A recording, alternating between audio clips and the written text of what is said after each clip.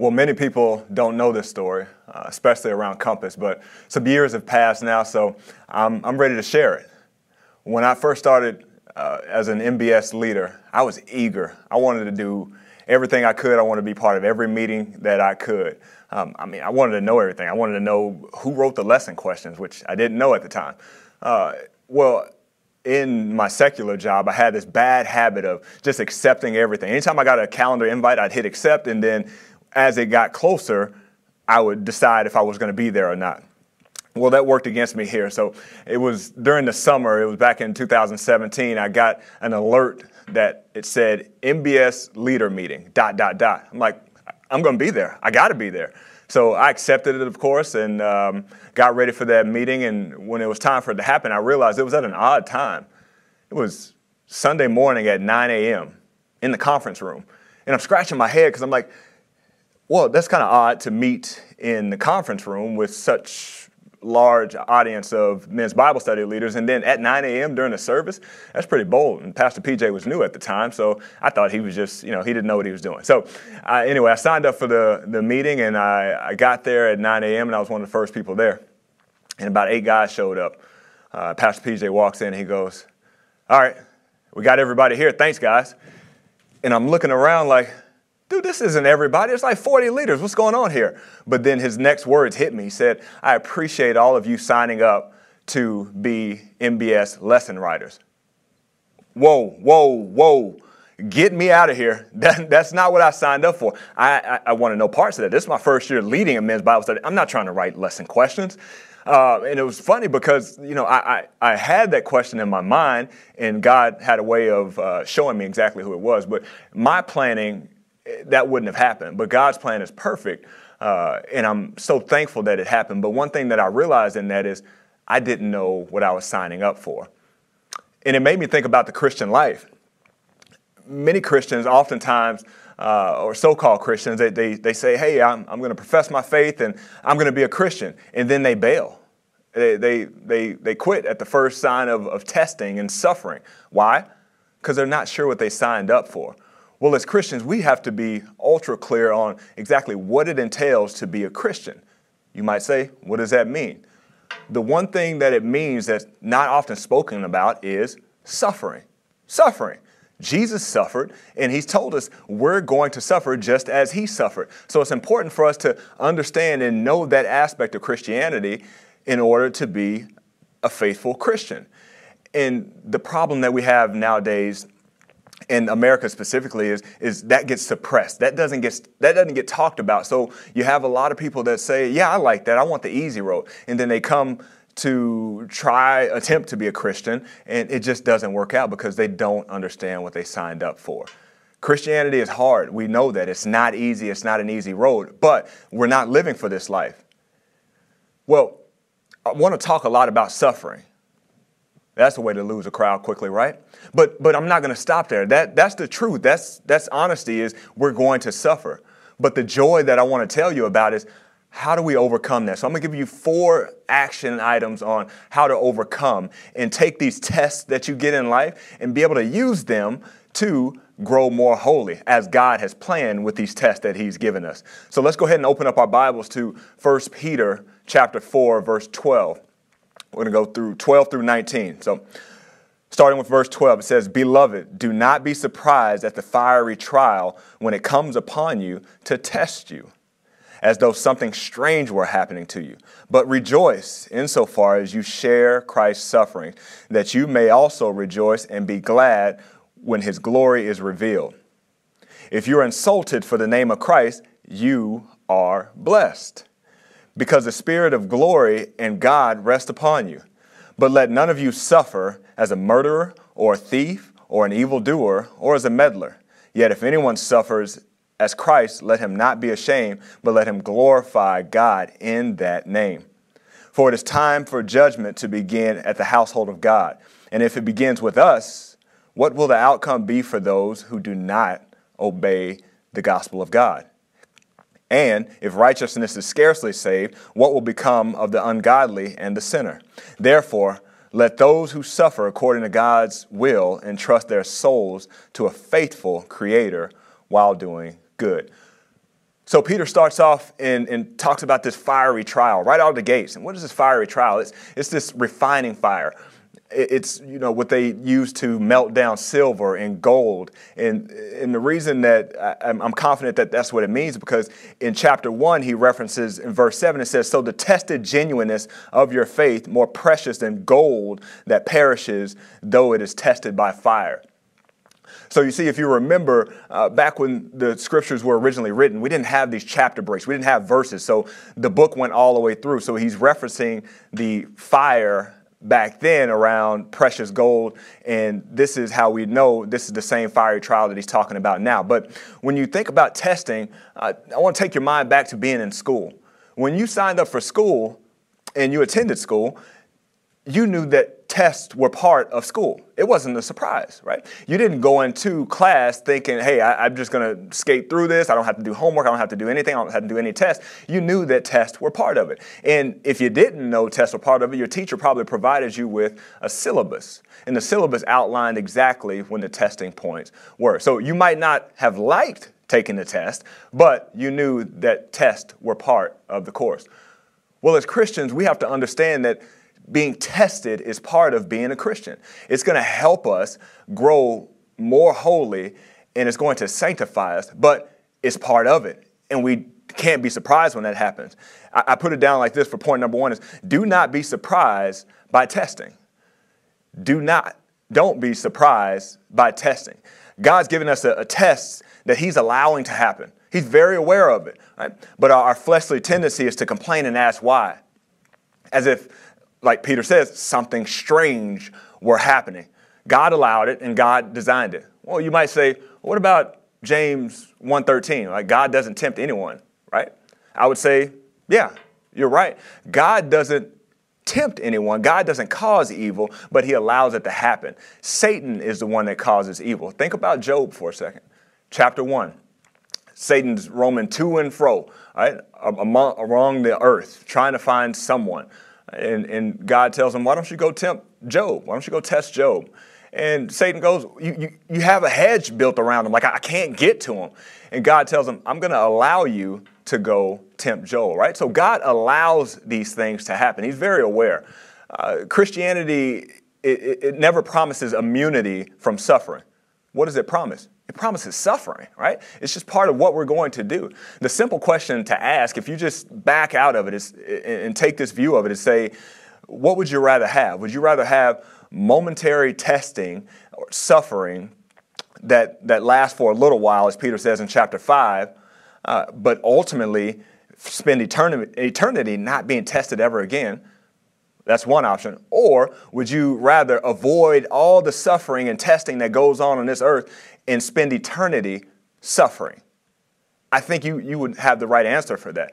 Or you might say, well, if you're like me, you look at what they're suffering with in these times and say, well, that's different from us. Like, we're not suffering that bad in South Orange County, right? We're not suffering that bad in America. And the reason, if you ask yourself why, is because we're not proclaiming the name of Jesus Christ as boldly as they were during this day. They got to the point where people they were known, the believers during that time, as the people that never started talking about that name. They never stopped talking about it. All day in every conversation, they were finding a way to bring up that name in Jesus Christ. American Christianity resembles more of the world, unfortunately, than it does Christ's suffering. And that's a shame, because nowadays we used to send missionaries over to other countries. Other countries are sending missionaries to us. Man, and brothers, we have to resolve right now, today, to never water down the gospel. It starts with us, and we have to make that resolve today. You might be thinking, well, I'll just play it safe. I won't say anything at all. Well, that's a lie. That's not playing it safe. That's playing according to Satan's plan. He wants you to keep it to yourself. Don't go out and proclaim the name of Jesus Christ. If you want to have your Christianity, keep it to yourself and stay in the closet with it. But we know the greatest commandment that God gives us is to go, therefore, and make disciples. That is our job. And so there's no way we can do it without talking about the name of Jesus Christ. And we have to take ownership and know that God can use us to change the entire culture. The entire culture? Really, Kellen? Let me explain it. So it starts with you. if you yourself make a change in your approach to evangelism and you say, I'm going to go proclaim the name of Jesus Christ to the rooftops as much as I can, then guess what happens there? You start to then enter some prayer requests with your small group. And your small group starts to see, hey, pray for this person, let's share the gospel there. And before you know it, guys are getting inspired in your small group because of how you're out there evangelizing. So they start doing it. And then all of a sudden your small group starts to evangelize a little more.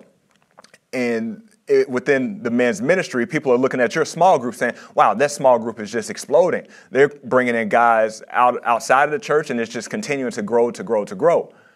Well, then you go from your small group and it starts to impact the men's ministry because people are looking at your small group thinking, how are they doing that? And then the men's ministry, we've been stagnant around 300, 350 guys here and there for years, right? But the men's ministry starts to grow because they start to see this one group explode, and everybody starts to take accountability for themselves to say, how can I go out and make sure the men's ministry? Then the men's ministry goes to the church, and then the church starts to become more evangelistic, and we get to the community. Then the community gets out to the county. Then the county gets out to the state. Then the state gets out to the country. Then the country gets out to the world, and it all started with you. Now, you might say that's a little outlandish, but try it. It has to start somewhere. It could start with you. Well, how do I do that?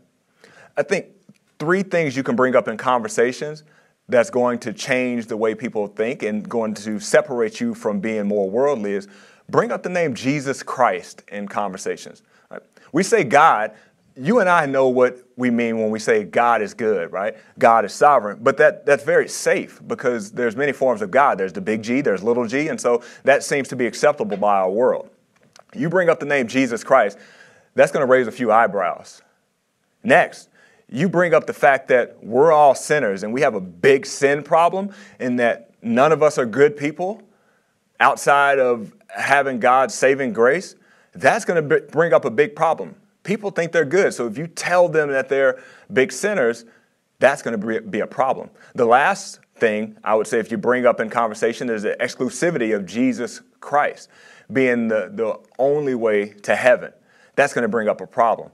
That's going to change people's view of you, but that's what God had planned, and that's what God constantly talked about during his ministry on earth.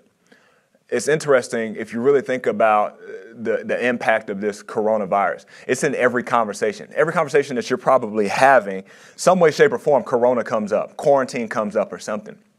And it's indirectly affecting most of us. But there's a bigger problem that's out there, and that's sin. Right? Sin is impacting every single person walking this earth, and it's a big problem. And the result and consequence for sin that's not confessed and that's not substituted by Jesus Christ is that we spend eternity in hell. But we're not having enough conversations about Jesus Christ with a problem that big. But God can start all of this change with your view of evangelism and how you go about it. But he's going to test you, and it's going to start with testing. So going back to our point is we cannot be surprised by testing. So now that you're clear on not being surprised by testing, Peter goes into, well, what should I do? What should I do then? And that's verse 13. It says, but rejoice insofar as you share Christ's suffering, that you may also rejoice and be glad when his glory is revealed. If you are insulted by the name of Christ, you are blessed, because of the Spirit of glory and God rests upon you.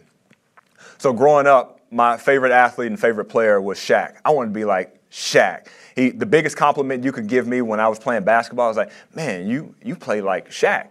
And I even picked up some bad habits of shooting free throws like Shaq, unfortunately, too. But the things you had to do in order to get that compliment to be like Shaq is you had to be aggressive.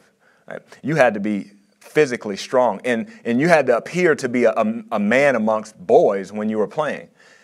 You weren't getting a compliment of you play like Shaq if you're out there shooting three-pointers. Shaq didn't do that.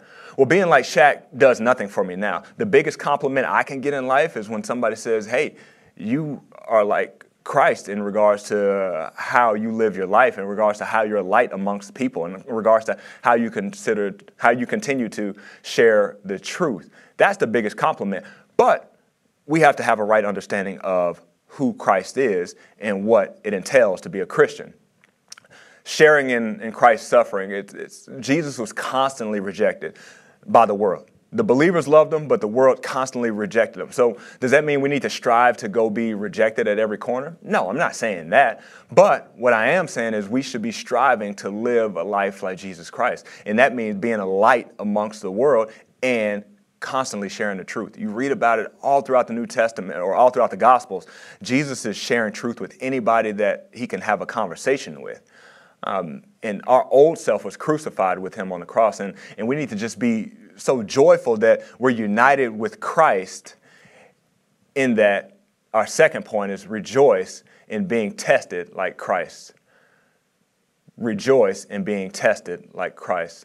When you accept Jesus, you take up your cross, and that comes with everything, suffering, all of it. In Philippians 3 verse 10 says, that I may know him in the power of his resurrection and may share his sufferings, becoming like him in death, that by any means possible I may attain resurrection from the dead. We may attain resurrection from the dead being like Christ. It's like playing for a championship team. When you put on that jersey, people are going after you. It makes me think about the Dallas Cowboys, America's team, a championship team. When you put on that jersey, people are going to come after you. Side note, this is one of the times that I wish we had an audience, because I'd love to see some faces out there. I'm sure I'll get a few texts or emails about my Cowboys comment. But anyway, you rejoice if you're being tested as a believer. There's an enemy out there right now. Satan is looking for somebody to devour. If you're not being tested, you're no threat. Right? If I'm playing a game of basketball and you're not a good scorer and I'm guarding you, I'm probably going to spend most of my time focused on somebody else that's more of a threat, because you can't hurt me, really. You're not going to score any points. So same thing with life. If you're not a threat to Satan in the world, then you might not be tested. So we should be rejoicing and joy-filled when we have these testings. And there's a difference between joy and happiness. I want to clarify that is happiness is circumstantial, right? I can be happy right now, I can be sad later. But joy is God-centered. It's focused on the long-term joy that doesn't get impacted like happiness does. So, and even when you think about being joyful, when you face the big sufferings, a lot of times when you have that joy, you can still just be excited about it, even during tough times. I'll give you an example, is sharing the gospel. If you go out and share the gospel with somebody and they just reject you until you stop talking, a lot of times when you've built up that courage and gotten bold enough and prayed about it and shared the gospel, it doesn't matter what happens. After that, you feel joy-filled because you know you've served Christ. You know you've gone out and shared the gospel as he's calling you to do. Verse 14, it says, you are blessed because the Spirit of glory and God rests upon you. So you might be thinking, well, does that mean anybody can suffer? Like any suffering that happens, that's just what Peter's talking about right here? No, not so fast. So Peter breaks that down and debunks that argument to make sure that we're talking about the same exact suffering. Starts in verse 15. He says, but let none of you suffer as a murderer or a thief or an evildoer or as a meddler. Yet if anyone suffers as a Christian, let him not be ashamed, but let him glorify God in that name. So I want to pause right there because they use the word Christian. If you know your Bible well enough, the word Christian doesn't get thrown around a lot in the Bible. It's used 3 times, twice in Acts and once here in 1 Peter. But believers during that time called themselves believers or brethren or saints. They didn't feel they were worthy enough to use the name Christian. Christian was given by the pagan, in regards of mockery and ridicule. So it wasn't a compliment to be called a Christian during this day, but it is now. Verse 17 says, for it is a time for judgment to begin at the household of God. And if it begins with us, what will be the outcome for those who do not obey the gospel of God? And if the righteousness is scarcely saved, what will become of the ungodly and the sinner? So he gives us these four categories: a murderer, a thief, an evildoer, and a meddler. All of those are unregenerate sinning, right? These are sins of people not of Christ. But there's one in there. We understand murderer and thief and evildoer, but it's a meddler, right? I don't know if that necessarily came up in our vocabulary this week, but a meddler, the Bible describes it as a busybody, somebody that's always worried about somebody else, that's always in somebody's business. What does that person have? What do they have? And the typical thing you'll get from a meddler is, well, that's not fair. Why does that person get that and I don't get that? So as Christians, we shouldn't be out trying to settle fairness on our own. So Peter is telling the people here, just in case they might be thinking, okay, I just need to go attack something and basically strike up suffering. He's saying no, because if you go out and you try to overthrow the government and that brings suffering upon you, that's not Christ's suffering. That's not what I'm talking about. And we know that because most of 1 Peter, as we've talked about, is referring to good behavior. When we're in tough situations, good behavior is what Peter focuses on. So the focus on what God is trying to teach you is what we need to be looking at, and we need to evaluate that. And that brings us to our third point. I put it this way: is evaluate what is being tested.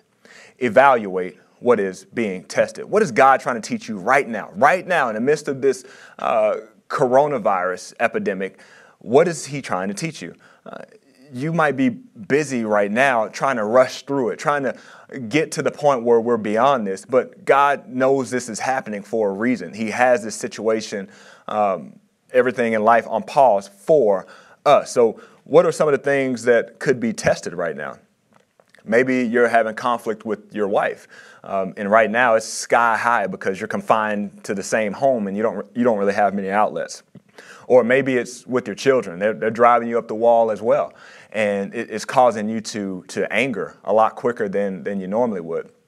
Or maybe there's no sports on TV right now, or your normal shows are not on TV and you're bored. Your prayer requests, more often than not, comes in the form of testing. I'll repeat that. Your very prayer requests that you have come in the form of testing. So you might ask how. You might have prayed on a recent prayer, I wish I could spend more time with my spouse. Here it is. How are you doing with it? You might have prayed to God, I wish I could be slower to anger. I wish I could have more patience with your kids. Here it is. How are you doing with it? Lastly, you might have wished and prayed for, I pray to have more time, to be more diligent with my family. God's pressed pause on everything in our life. Here it is. How are you doing with it? We typically ask for these things in prayer, but then when it comes for us, we're not looking for it. We're not constantly evaluating our situation to see how God is teaching us, and we don't want to work for it. God's given it to us, the same thing we asked for, maybe not on a platter that we thought it should be, but he's given it to us on one that's much more or much better than what we could ever imagine, and we do nothing with it. But we need to be evaluating the situation to find it. You might think, well, there's nothing good that's coming from this testing that I'm having. Absolutely nothing good.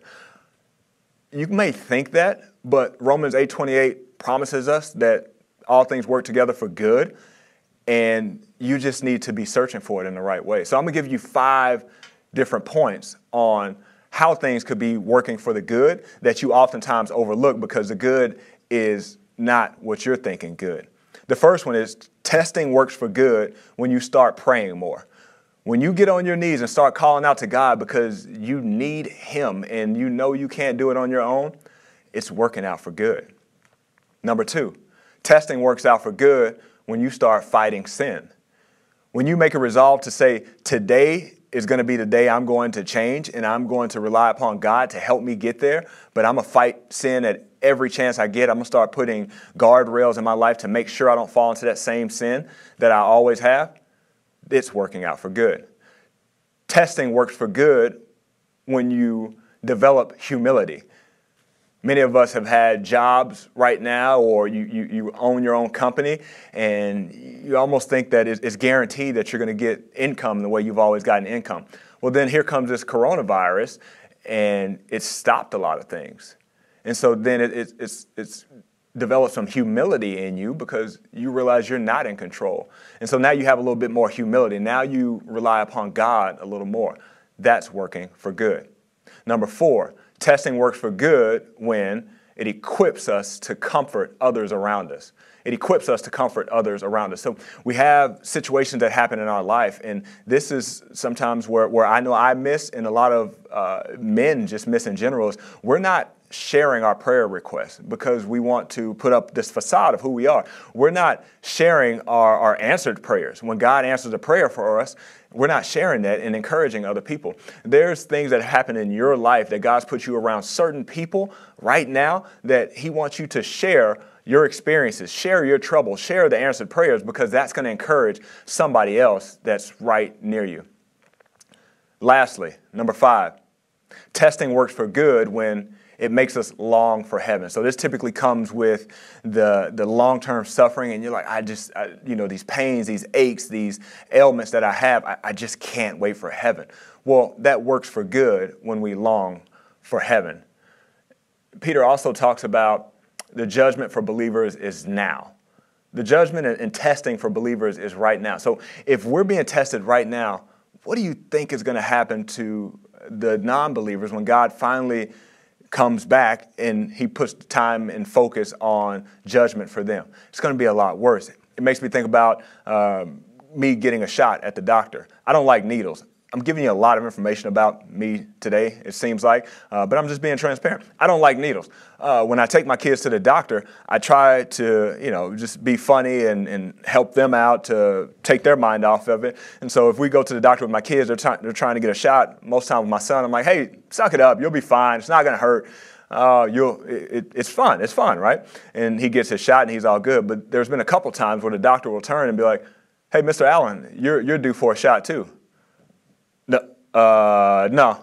Can I come back later? I don't like it, right? It was fun when the attention was focused on my son, but then when the doctor turned to me and asked me for my shot, I'm not about that. I eventually do it, but I know I'm 6'7". I know the needle is just 2 inches. I get it. I don't like them. But my point here is, for the non-believer, it's all fun and games when they feel like there's no accountability, but there will come a day where judgment will occur. And that wrath is something that we can't even think of, but it's going to be just. Many of people just might miss the suffering that happens on earth, but then they spend eternity with that suffering. So how do I make sure I'm doing the right thing in these tests? It brings us to verse 19. It says, therefore, let those who suffer according to God's will entrust their souls to a faithful Creator while doing good. That word entrust is a banking term. It means make deposits or investments. And typically when you make deposits or investments, it's a percentage.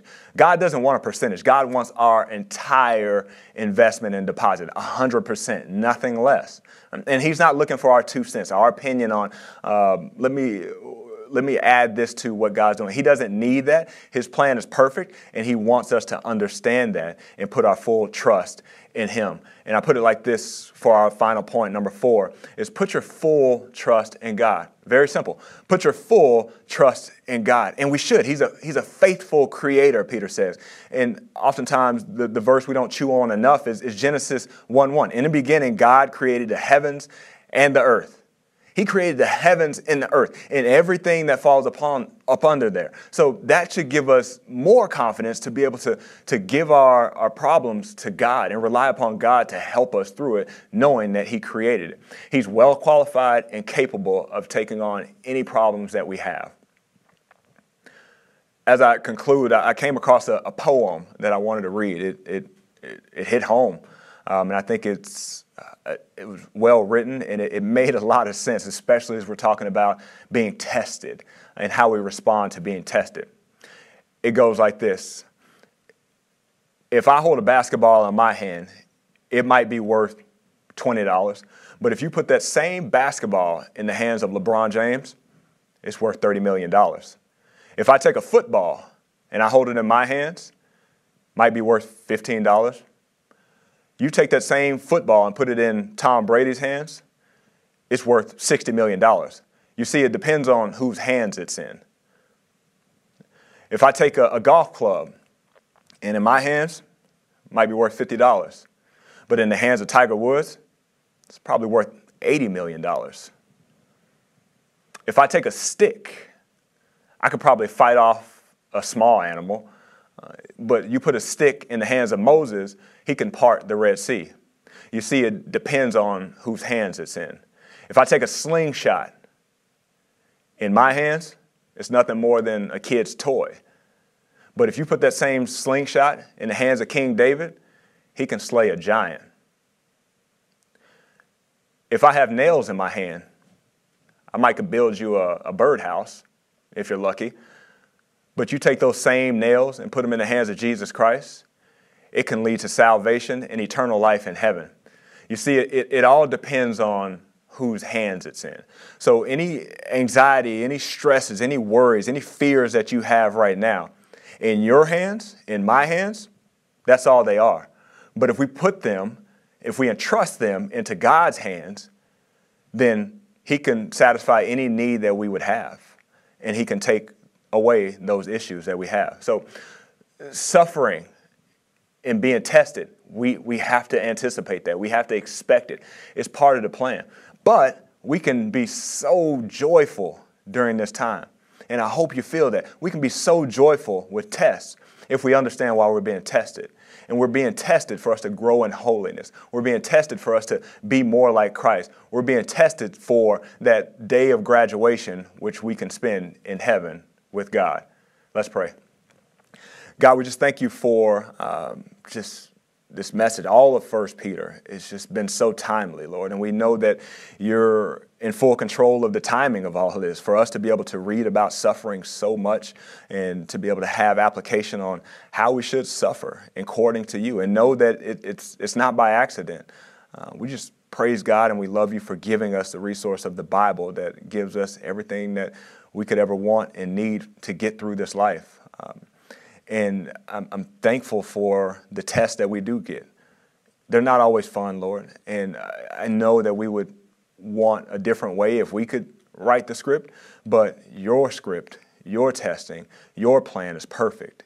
And I pray that every day we understand that and we evaluate situations that are going on in our life, understanding that they are tests from you. And those tests are going to help us be more holy and more glorified until the day that we get to spend in eternity with you, where we won't have to feel any of these pains, Lord.